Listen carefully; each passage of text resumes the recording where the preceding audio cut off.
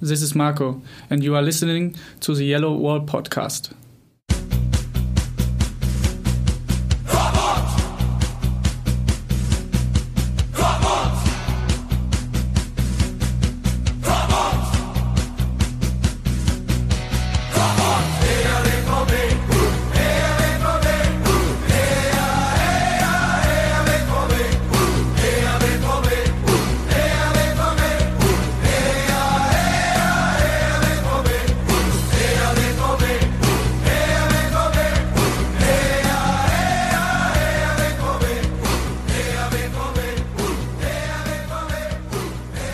Hello and welcome to episode 166 of the Yellow Wall Pod. I'm your host Stefan Butzko as always, and once again I'm only joined by Mr. Lars Pollmann from Bleacher Report. Hello Lars, how are you? Hi Stefan, yes it's only me, but I'm still doing pretty fine. It's good, yeah. Everyone else has sadly forsaken us because we are recording this on a Wednesday night instead of a Thursday night. Because Borussia Dortmund will play against TSG Hoffenheim on Friday evening, which is why we want to publish this episode before the match, obviously.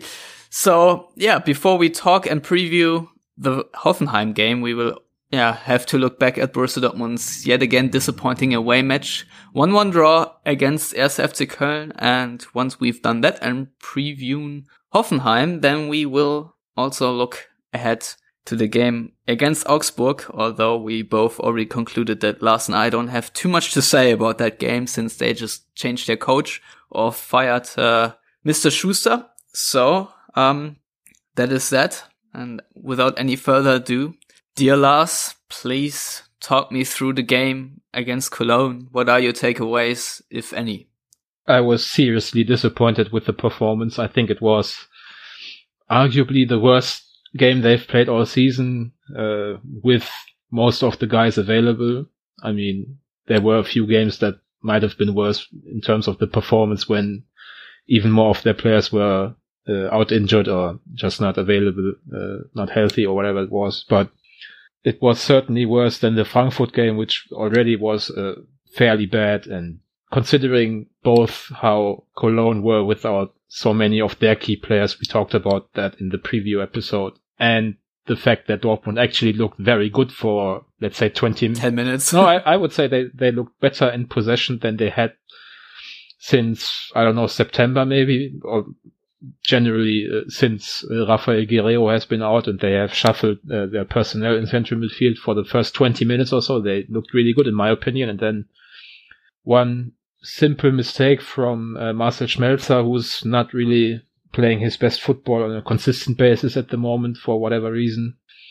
A technical mistake from him, then a boneheaded foul that he just didn't have to do. I don't know what exactly he was thinking. Maybe he was trying to win the ball back too quickly or whatever, but giving away a simple free kick to a team that is somewhat limited in attack like Cologne is just not a very good idea. And then it was almost a carbon copy of the goals they conceded twice against Ingolstadt from set pieces. And we've often talked about set pieces actually being called sad pieces, and that was one more iteration of that. So all in all, I mean, they got their goal at the end, which was fairly nicely done. They also should have had at least one, possibly two penalties. Cologne should have gone down to 9 men in extra time in stoppage time and not 10, because the foul of Marco Höger on Sokratis was a brutal, rash challenge that should have been a red card, and it was only a booking, but they didn't really deserve 3 points from the game, even though they had more chances than Cologne. They didn't even deserve 1 point, in my opinion. They should have actually lost the game. So considering the results on the match day on a whole, they actually made up some ground on some teams, or didn't lose ground, because Hoffenheim and Frankfurt, for example, drew themselves, and Leipzig lost, and some of the other results. So if we are looking at the Hertha lost as well, yeah. If we only look at where they were before the match day kicked off and where they are now, then a 1-1 draw at Cologne isn't all that bad, and those other results helped as well. But if we consider the performance, and once again they looked so poor on the road, we can't really be happy with what transpired in Cologne, I don't think. Yeah, I don't know where to start. I mean, you actually more or less talked us already through the match, but maybe we start with the lineup. And with Andre Schürrle not making the squad, and I was scrambling for information why he didn't make it, and it turned out Tuchel just left him out because I think Sokratis and Castro or was it Schmelzer, who carried Knox, and he wanted to have Felix Passlack in the squad to make a replacement of sorts. Yeah, well, it was another 3-4-2-1 formation, if you want to call it that, with a back three, Piszczek, Sokratis, and Ginter. Piszczek was later on replaced by Bartra. Then there's Durm on the right side. How did you see his first start of the season? I wasn't impressed, to be honest. I've rarely been impressed with Erik Durm, and certainly wasn't on Saturday, and I sincerely hope it was his last start of the season as well. Because if you play the back three, which I think is the right move for Dortmund, and I don't even mind playing Piszczek over Bartra simply because Bartra hasn't been himself in recent games. But, Felix Passlack has played well this season, and that's the perfect role for him because he's so dynamic and he actually wants to move forward all the time, but he has the sturdiness to defend well as well. But why not play him over Erik Durm, whose first touch is incredibly poor, who doesn't have too much tactical awareness, who's basically more a sprinter than a football player, in my opinion. So it didn't make sense to play him over Passlack, and they really hurt in that regard. I mean, if you want to be aggressive, you can even think about playing Dembele or Pulisic as a right wing back because they at least have the stamina to run up and down the field. But, playing Durm out there was pretty much like playing with 10 men from the start, and that wasn't really smart against the Cologne defense that was always going to be a massive block in front of their goal with 5 or 6 guys committed to defending at all times, more or less. So, yeah, really a decision I can't get behind, and I can't quite work out what Tuchel actually tried to accomplish with Durm there. Yeah, it was also my biggest gripe coming away from this game that Passlack had to sit down on the bench while Durm was playing, because, as you just said, he showed so much quality when he played earlier, and sort of sad for him to not play right now. I also was a bit surprised to see Dembele start once again with Pulisic fit, and more or less rested after, he played 70 minutes against Real. Something like that, yeah. Yeah. Nothing too spectacular, and Dembele, that was his third start, and Dembele started actually quite brightly, so, it looked like Dortmund were on the winning side for the first 10 minutes. You said first 20 minutes. I thought the first 10 minutes were excellent, and the 10 minutes afterwards were still good. And then after Dortmund conceded, there was just nothing. And it's a bit of Groundhog Day, and we have this conversation almost every second week now, Lars. But again, to me, Dortmund lacked a lot of intensity, and at times I felt that there was the fighting spirit was just not there, trailing 1-0. This could obviously be down to philosophy, but is it really just that? Yeah, I think your assessment is probably correct that they could have done a bit more when they were down. I think we also have to give credit to Cologne, who under Peter Stöger are perhaps the best organized team in the Bundesliga outside of the bigger name clubs, and they really made life tough for Dortmund. But as you said, they should have done more. There was just not really any intensity in the way they played. I think they didn't have a single shot on goal until the 72nd or so minute from Reus. So they had a lot of possession as usual against the defensive side that is without many of their key midfielders and some attacking players that could have done some damage in counterattacks, which Cologne actually still kind of did. In a few situations they could have easily put a second behind Roman Weidenfeller, and that would have been game over, I'm sure. But yeah, they once again also struggled with physicality, which has been a general theme for Dortmund for a good 3 or 4 years now, and that's not a Tuchel issue. That was a real issue under Klopp as well in the later stages of his tenure at the Westfalenstadion. So I think Tuchel actually acknowledged the problems this team has with physicality, and when the going gets tough, we have to do better or something. He said something along those lines, and it's really disappointing to see that so many times in a row now on the road that there's just too little intensity, as you would say, or not enough focus and precision in their play. So I don't really understand why it's only or seems to be mostly at least a problem on the road, because we've seen them beat Bayern with a very convincing performance, in my opinion, at home, and the team that was able to defend so well against Bayern and limit them to mostly half chances and one hopeful attempt from Xabi Alonso that clanged off the bar.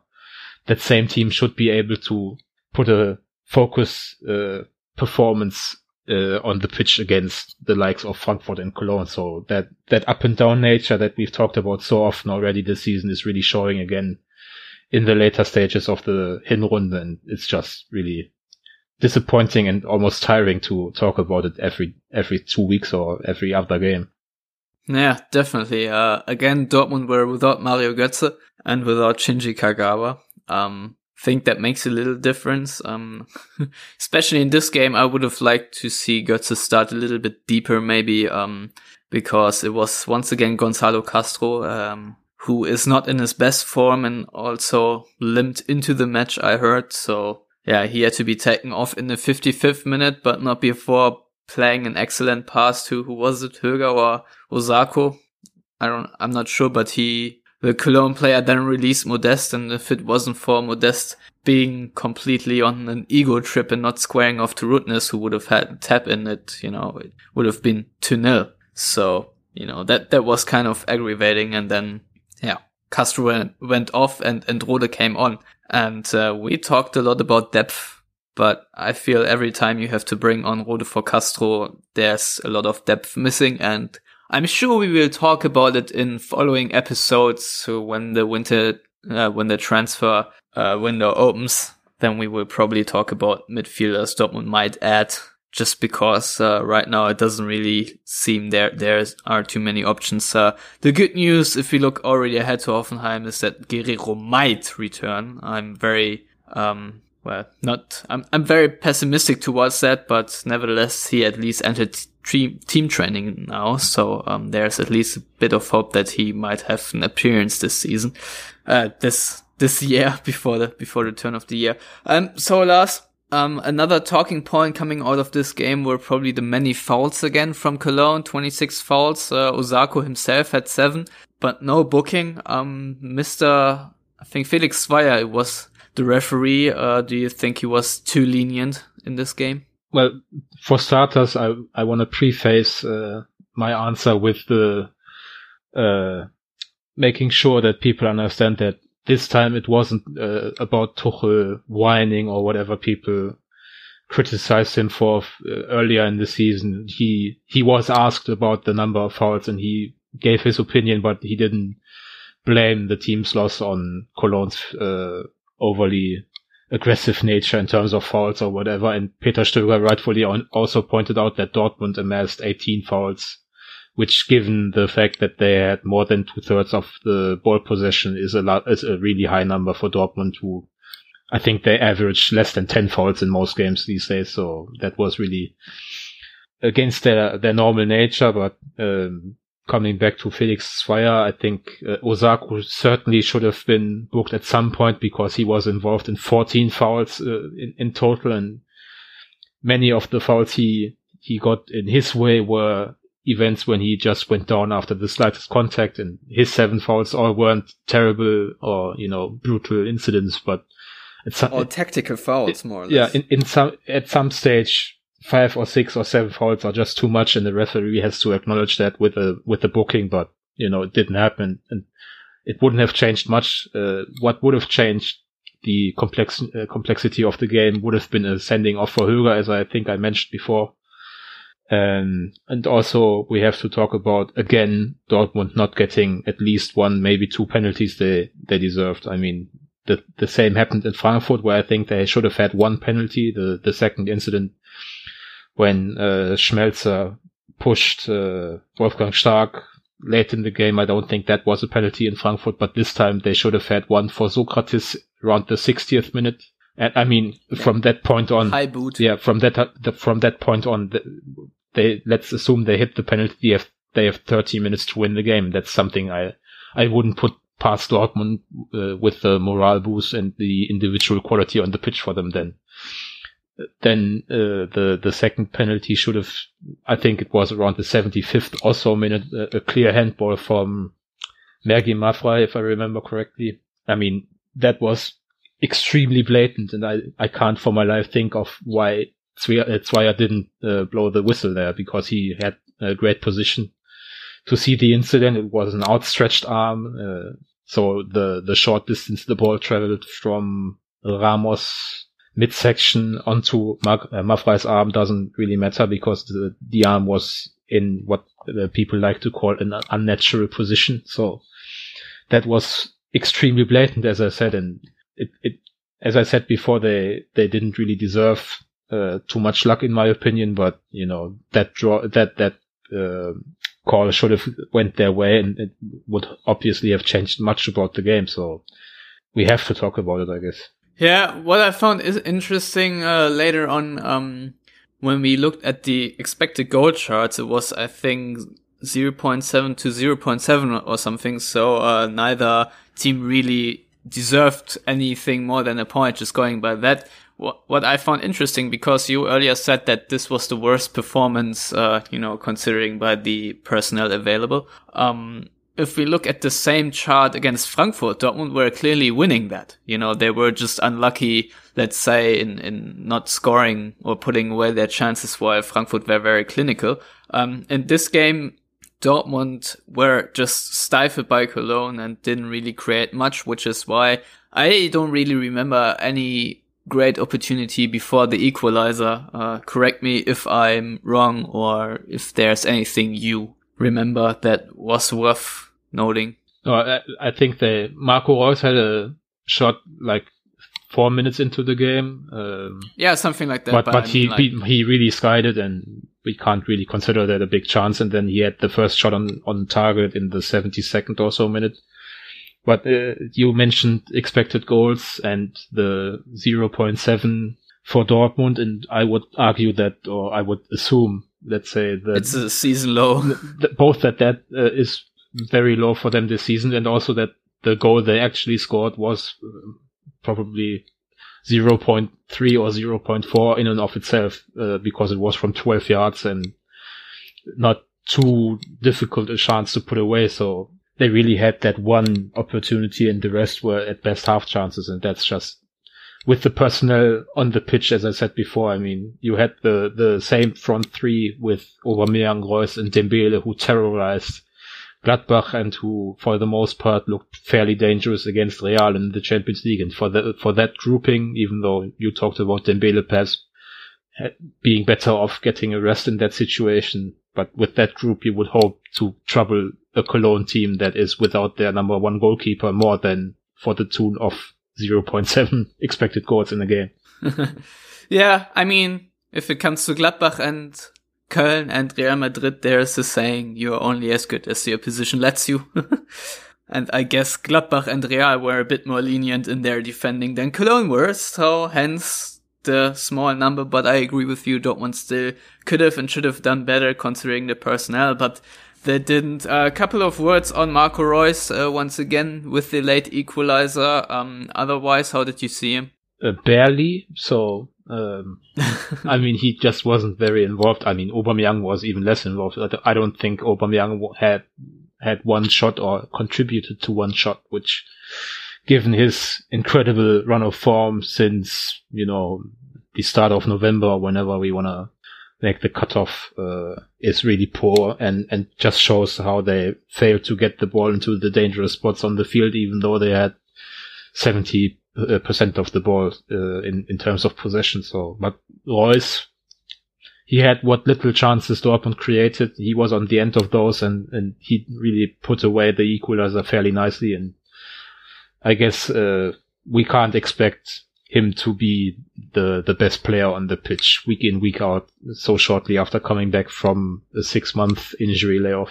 Nah, definitely not. Also kudos to Dembele for that dribble in the, what was it? When was the goal? In the 89th, 98th, 90th minute? Something, I think 90th minute actually, where he just, made something happen against 2 or 3 Cologne players on the edge, then passed it to Ramos, who had a intelligent cutback to Royce, who put it away. My bigger kudos to Dembele go to the fact that he got someone else sent off and didn't get sent off himself, because I actually posted in our Yellow Wall Pod Slack group, is anybody not expecting Dembele to get sent off when he was booked after the halftime whistle? I mean, that in and of itself is fairly crazy to believe. Should he have been sent off for that? I think he was at least a little lucky, because he had a small kick out at, was it Dominic Heinz? I think it was him. So, I mean, it would have presumably been a bit harsh to send him off for that, because he didn't really connect with the player in the game. While there were many fouls, it wasn't very aggressive from the stands, from the supporters or whatever. So it would have been harsh, but you know, a more letter of the law referee, you know, the one that sent off Timothy Chandler. The Wolfgang Stark, definitely, but also the one who sent off Timmy Chandler on Friday in the Frankfurt-Hoffenheim match, or also the ref who sent off Emre Mor earlier in the season against Hertha probably would have shown him the red card. So, but, you know, he after halftime kept his composure. I'm sure Tuchel talked to him about the incident, and as I said, he got Salih Özcan sent off from Cologne late in the game and didn't pick up a second booking himself. So I'm actually fairly pleased he managed to stay relatively calm throughout the rest of the game. Yeah. And I was almost happy with myself, because for Aubameyang on my ESPN rating, I wrote that he had a deja vu in a locker room as he found his phone and it had no service. But sadly it had service, and he tweeted out, nice referee with a angry emoji. So something that I don't really appreciate when players, air their frustrations on social media like that, because I always think that reflects bad on you in the long term. I don't know, did he delete the tweet or not? But, sort of sums up the mood overall for Aubameyang and the entire team after the game. So I guess we can now segue into our preview against Hoffenheim. And Lars, we now talked a little bit about fouls and sending offs and this and that. And I know where this is going. Yeah, maybe, but actually it's not going there, because yes, Hoffenheim also had a lot of fouls in their match against Frankfurt, but I was going to say that due to all the fouls, now Mr. Sokratis, who already had a bruised foot from the Real Madrid game, will probably miss against Hoffenheim.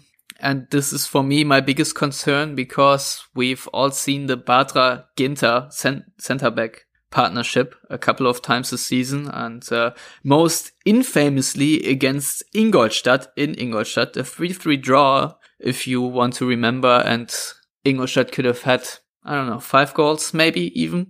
So that wasn't really good, and Hoffenheim, of course, still the only unbeaten team in the league, given they had 7 draws, but that also means they had 7 wins. So, well done, Nagelsmann and his boys.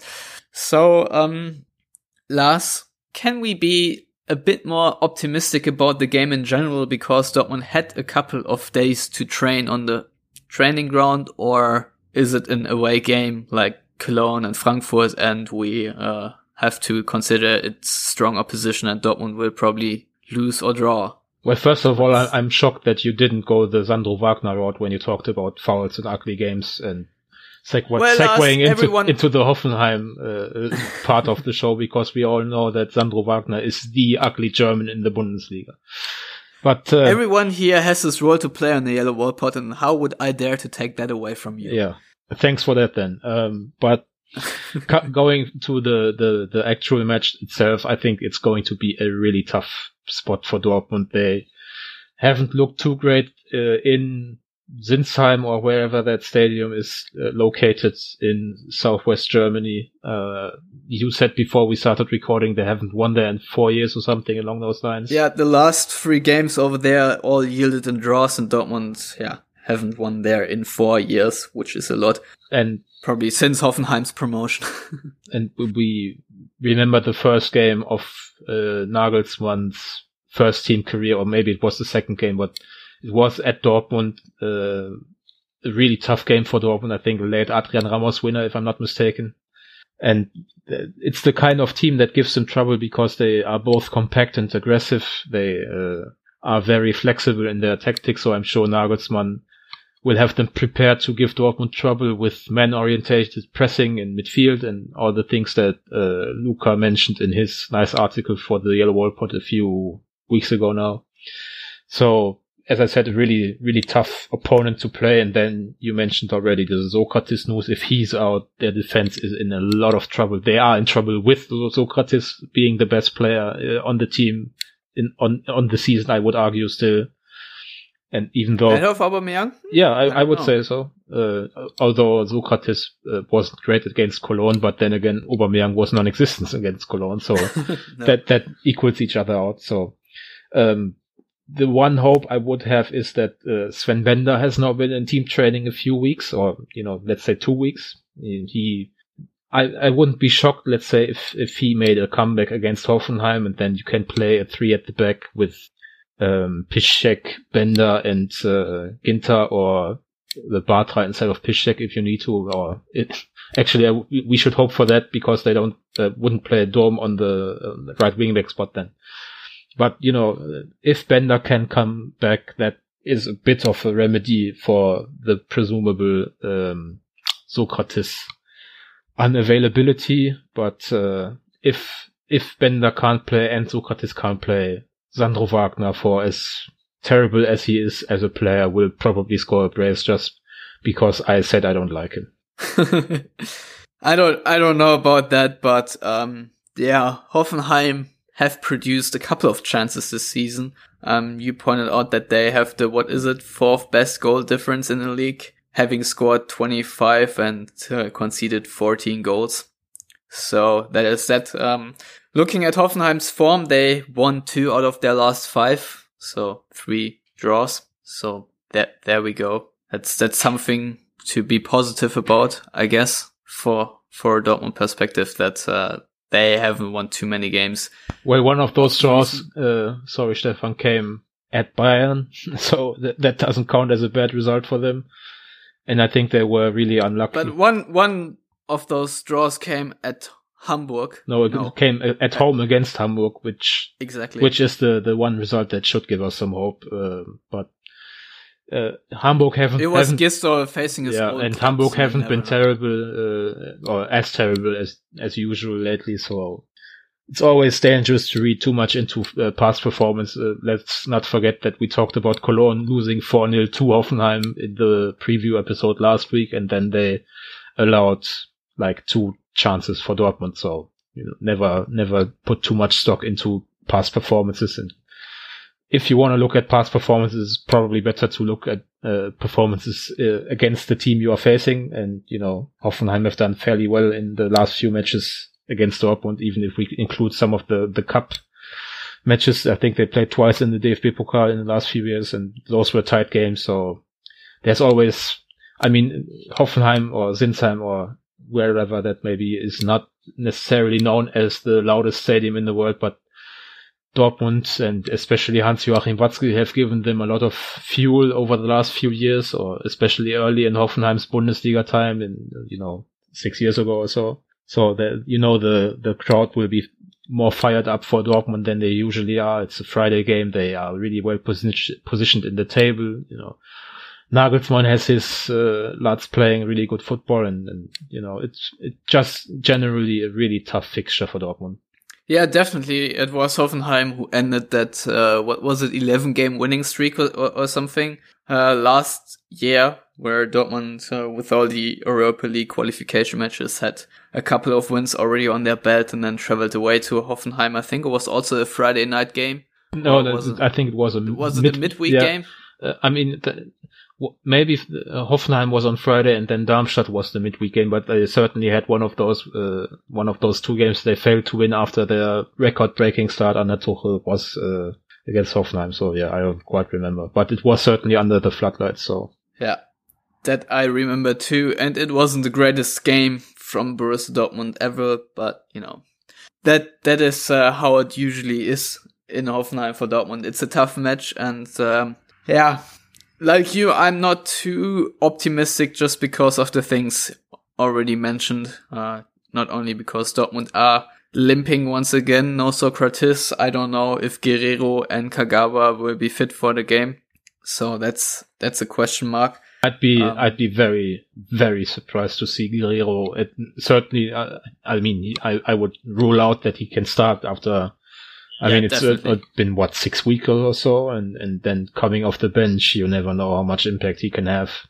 And I've talked about this before and tweeted about it. I think it's kind of hilarious how everyone expects Dortmund to get magically better whenever Guerrero comes back, because he's played a grand total of 4 matches in central midfield. So he's been used more on the wings than in central midfield. And just assuming that he will be the remedy to all their problems in the middle of the park is asinine, and really something intelligent people shouldn't do. And I myself am a bit guilty of having too much hope, I guess, for his return, but we should really not expect too much of him if he can even play in the last 2 games before the winter break.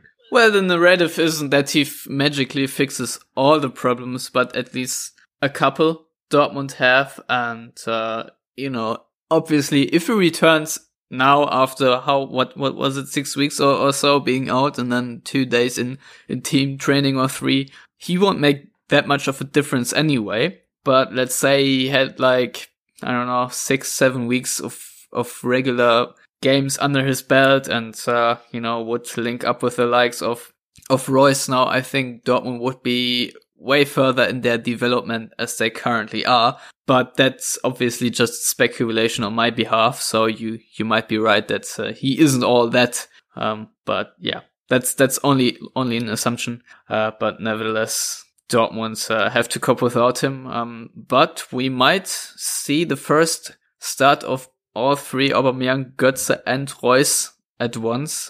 Maybe even Dembele. I think Dembele will start again over Pulisic or more. What's your guess on that? Well, I'm not overly convinced that Mario Götze will start. I haven't actually heard that he's back in team training, so you may be better informed than I am on that situation. But if he can come back, it would certainly help Dortmund, just because it would perhaps mean that Castro doesn't start, which I guess would be ideal since he's been in absolutely terrible form recently. Or it would mean that Castro won't have the responsibilities deep on in possession, dropping next to Weigl in the build-up. That's just not Castro's forte. It's not necessarily Götze's either, but he's more of a strategical mind. He can play there in the pinch, and if they need him there, he can make a better impact than Castro has in recent weeks. So that would certainly help Dortmund. And then up front, Aubameyang and Reus are guaranteed starters, especially with the 4 or 5 training days for Reus. There's no reason for him not to start again. If this was the midweek match against Augsburg already, I would probably think Reus wouldn't start, but I don't see any reason why he wouldn't start against Hoffenheim.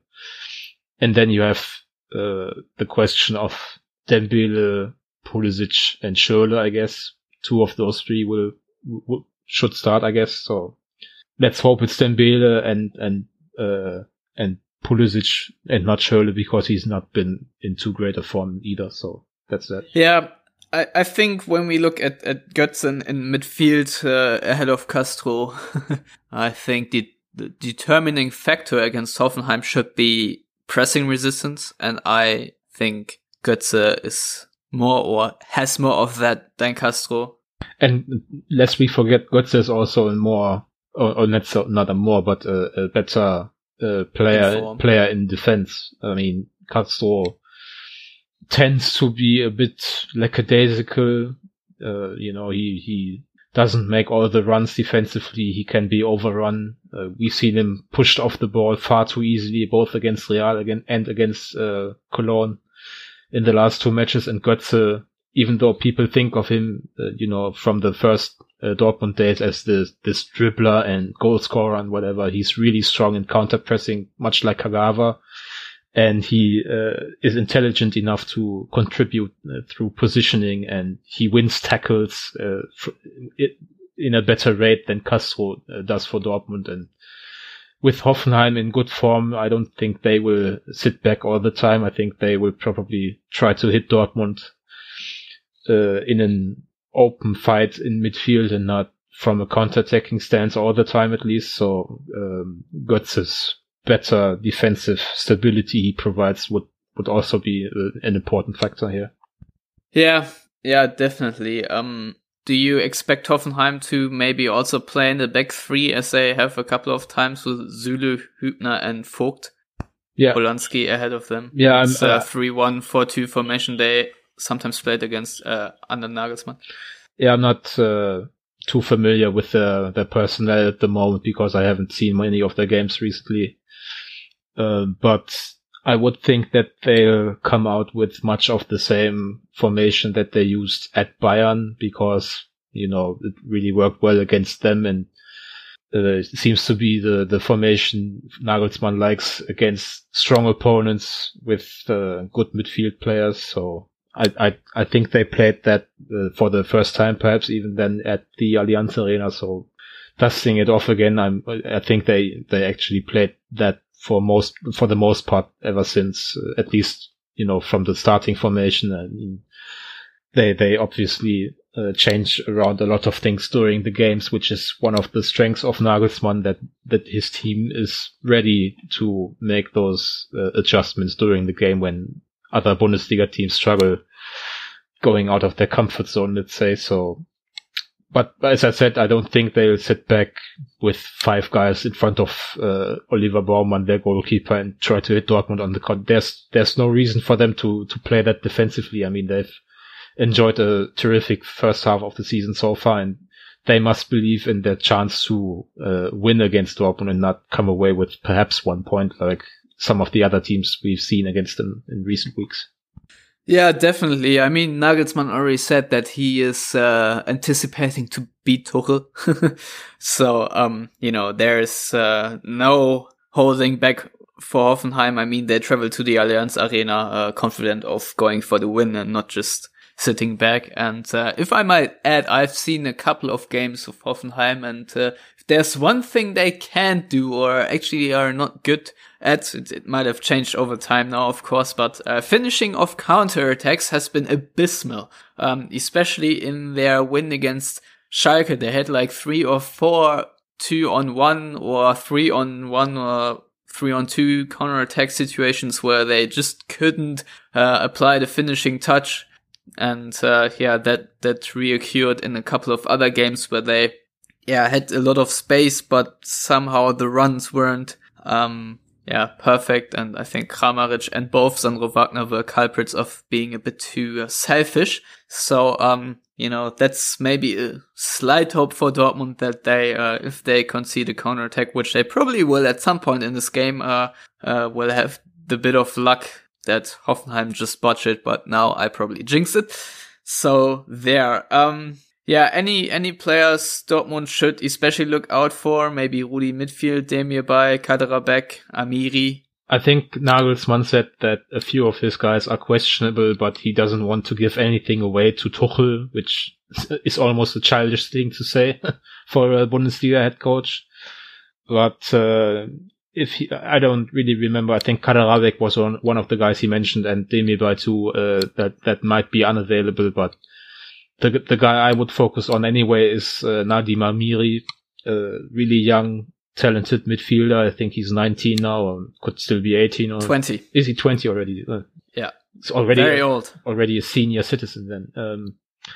I think he has the potential to play for the other side fairly soon. I don't know that Dortmund necessarily are interested in signing him, and Hoffenheim will certainly not be interested in giving him away, but he's really good. He is creative, good technician, doesn't score too many goals, but gets in the right positions at times at least.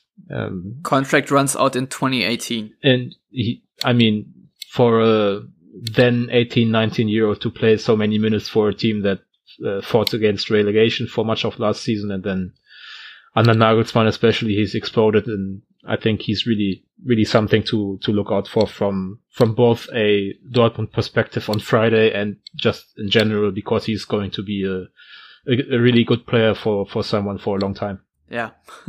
I don't know, since we're talking about Hoffenheim right now, do you think Nagelsmann will ever replace Tuchel at some point? Because that has been rumored that Dortmund were highly interested in Nagelsmann before he signed a more permanent deal with the Kraichgauer.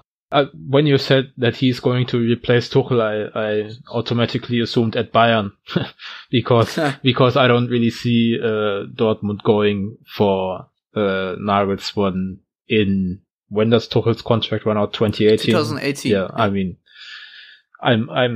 I would think they will go for someone with some at least European experience. Then again, of course, Nagelsmann might pick up some European experience relatively soon because he has his team in, what is it, 4th place, 5th place right now, something along those lines. And they really look a good bet to me, at least to come into, Europa League spots at the end of the season. So he's certainly a guy to look out for. I've been more impressed with him this season since he's fixed some of the defensive problems they still had under him last season Hoffenheim was one of those teams that always seemed to concede at least 40 goals a season, whoever was at the helm as a head coach. So, and they have now conceded 1 goal per game on average, which is a very good defensive record for anyone but Bayern and sadly not this season, but usually Dortmund. So he's really, all the praise he has received, and the Nagelsmann hype has already died down a bit because there was a time in around September, October when I think Rory, what's his last name? Rory Smith, of the Times wrote a big piece on him, and every other English outlet seemed to run something on him as well when people finally took notice of a freaking 28-year-old coaching a Bundesliga team, which is fairly unusual, of course. So, that hype has already died down a bit, but certainly a coach that has a very bright future ahead of him and will in most likely move to a bigger club than Hoffenheim before too long. Yeah. So, with that, I will ask for a prediction now. Yeah. Not overly optimistic bunch we are today, I think. I said before we started recording that a draw would be almost the best case scenario at Hoffenheim on Friday, but I'm not convinced they're going to get one, so I'm going for a 2-1 Hoffenheim win. Huh. I think that might be the first time I actually went against Dortmund in the prediction. Maybe I did in the Bayern preview once or twice, but in a normal game, I usually think they can at least get a point, but I just don't really see it this time. I'm a bit torn in mirroring that prediction because I think Dortmund might look a little different coming out of almost whole week of training. But then again, I know Hoffenheim will probably have Dortmund's number tactically. So with that in mind, I will settle for a draw, a 1-1 draw. So yeah, Dortmund aimed for 7 points in the last 3 games. They dropped already 2 against Cologne, so it means they actually have to win the last 2. And when Hoffenheim is done and dusted, the away game to Augsburg, the home game to Augsburg isn't too far away. Tuesday night, so 2 floodlight games left. We mentioned it earlier, Augsburg fired their coach. Who did they replace him with? I don't even know his first name, which tells you a lot about my deep knowledge of his tactical acumen. His last name is Baum, and he was the head coach of Unterhaching, I think I read today. A few years ago in the 3rd or 4th division, used to be a goalkeeper, I read also. I don't know that makes too much of a difference, and he was the head of the academy or something along those lines for Augsburg for a year or two, so typical caretaker manager taking over until they sign a new permanent manager. But everyone, and literally everyone knew that appointing Dirk Schuster of Darmstadt after Markus Weinzierl, who left for Schalke, was a bad move. And it's almost comical to think that they actually paid a transfer fee for a coach who they then fired after 5 months of the season, and everyone kind of saw it coming. So it's both sad and hilarious at the same time. Yeah, Manuel Baum is his full name. And he replaced Dirk Schuster. So now we have all the full names here on the show, and it gives a little insight on how prepared we are. But yeah, that's the thing about change of personnel at the coaching helm. You really never know what you will get in the next game. Dortmund will actually have a little insight as Augsburg will go up against Gladbach. I think Augsburg will play at home, so that means they have good chances to bounce back. So yeah, but I don't really see that Dortmund should have too many difficulties playing Augsburg at home. Augsburg right now 13th in the table. Yes, they can be a bit of a pain, as they have shown against, I think, Leverkusen it was, where they held them to a scoreless draw, or Frankfurt even. But yeah, I think Dortmund should be fine, at least at the Westfalenstadion.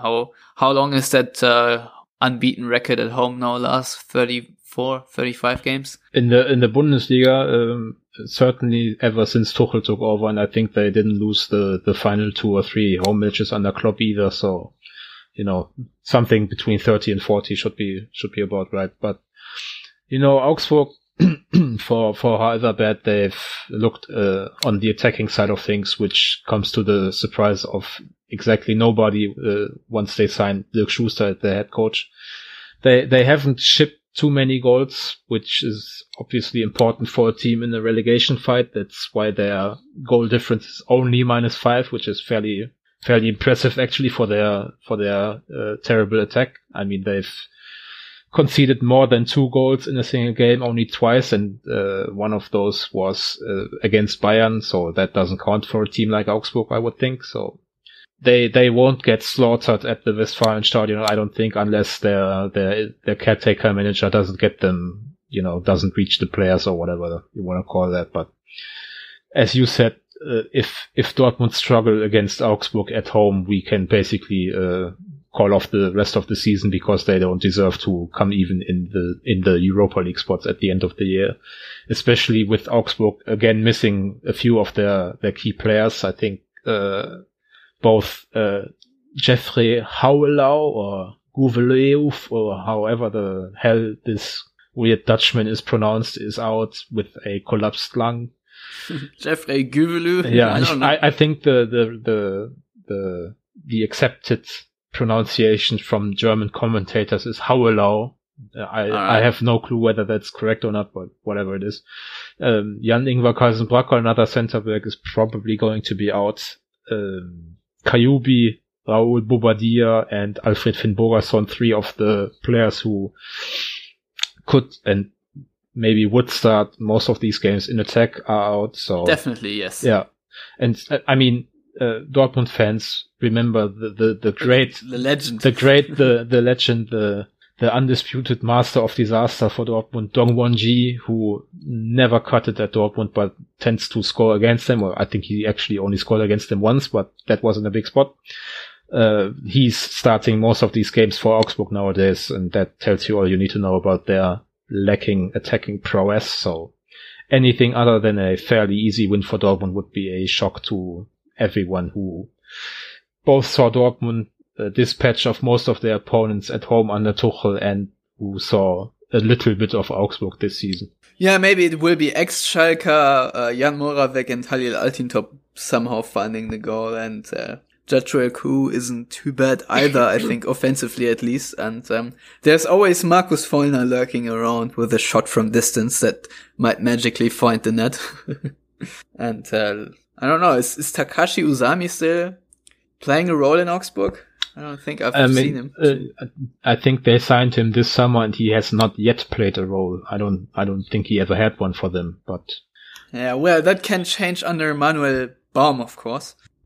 Yeah, I mean, usually those caretaker managers, I think we saw that in Bremen and a few other spots as well. They usually bring up some guys they know from the youth ranks or the under 23 team. Now this caretaker manager wasn't actually a coach. He was the head of the academy. So I don't know that he's too familiar with, the under 23 players or whatever. So the thing is, or the good thing for Dortmund is that it's not the first game after the coaching change. They at least have 90 minutes to look at it. And as you said, they play Gladbach at home, which should allow them to not sit back with 10 defenders all the time, because Gladbach on the road are even worse somehow than Dortmund, both in terms of results and performances, not only this season but last season as well. So they will at least have those 90 minutes to dissect in terms of the video, and will have some sort of idea how this caretaker manager goes about his business.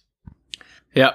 And I will now blindly, as always, predict a 3-1 win for Dortmund, and that should send them into the winter break on a positive note. Although I think if you don't win against Hoffenheim, it will always have a sour taste, But yeah. Yeah. You go on, Lars. Yeah, I think 3-1 sounds about right. As I said, they don't concede too many goals.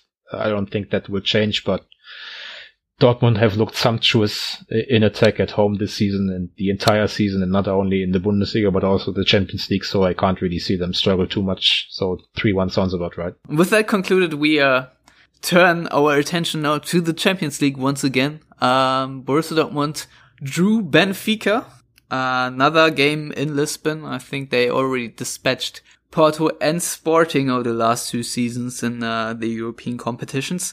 Now Benfica, Lars, obviously a bit tougher than the other two, considering they are right now not only the title holders in the Liga Nord, but also, again, the table toppers. So, do you think foregone conclusion for Dortmund to reach the quarterfinals, or no? Well, certainly no foregone conclusion, but it was, I would say, the second best draw they could have gotten. I think Porto, just because of the familiarity and the having beaten them soundly in the Europa League last season, that would have been an even better draw for them. But Benfica was, as I said, the second best.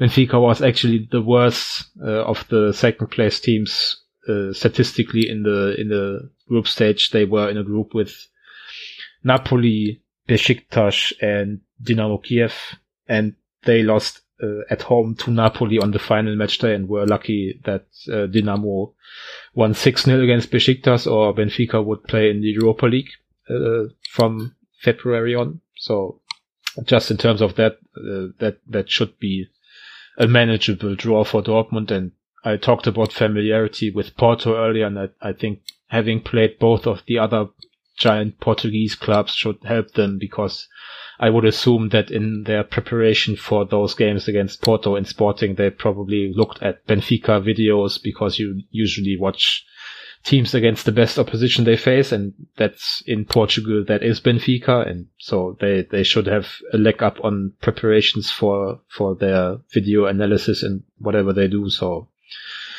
I mean, Benfica, German fans may remember them playing Bayern last year in the quarterfinals. They're not a bad team, even though they tend to lose their most talented players every year, which I think Dortmund fans can relate to in some ways. Yeah. They lost, Jan Oblak and Nico Gaetan to Atletico over the last 2 years. Renato Sanchez to Bayern. They used to bring out great talents every year, more or less, with, Angel Di Maria and whoever else. So it's a club that has always has a strong, young, talented core, but they don't really put it together into two dominant teams that Dortmund should have too much trouble with. They defended well against Bayern in the quarterfinals last season, so it might not be easy to expand on the goal fests that the group stage provided for Dortmund, but at the end of the day, Dortmund are distinct favorites in this matchup, I would say. Yeah, I agree with you, and I think you more or less said it all now. So yeah, it's definitely a matchup to look forward to.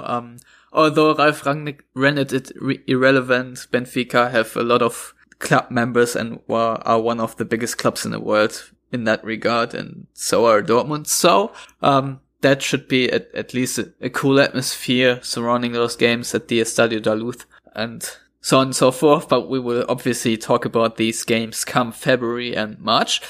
So without any further ado, Lars, it's time to end the show. And you telling the people where they can find your written work and your ramblings on Twitter.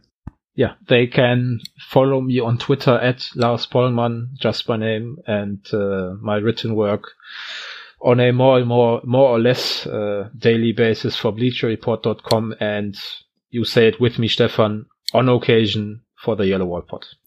Yeah, on occasion for the Yellow Wall Pod. I also write. You can find me at Stefan Butzko on Twitter. You can find my writings on ESPN FC. And yeah, if you want to subscribe to the podcast via iTunes, SoundCloud, or Stitcher, you can do that. And if you just want to download it via the homepage, you can go on yellowwallpod.com and do that also. You can follow the podcast on Twitter at yellowwallpod and find under the same name the page on Facebook as well.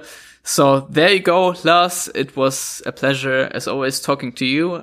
We will be back after the Augsburg match. I don't know if we will just discuss the game or we'll have an entire Hinrunde review, or whether we will do that in a single show. You will obviously hear from us then. And yeah, for the Augsburg game, I will be back in Dortmund, which means the next time you hear from me, I will be near my pop killer. So that's something, I guess. Yeah, that was episode 166. Goodbye.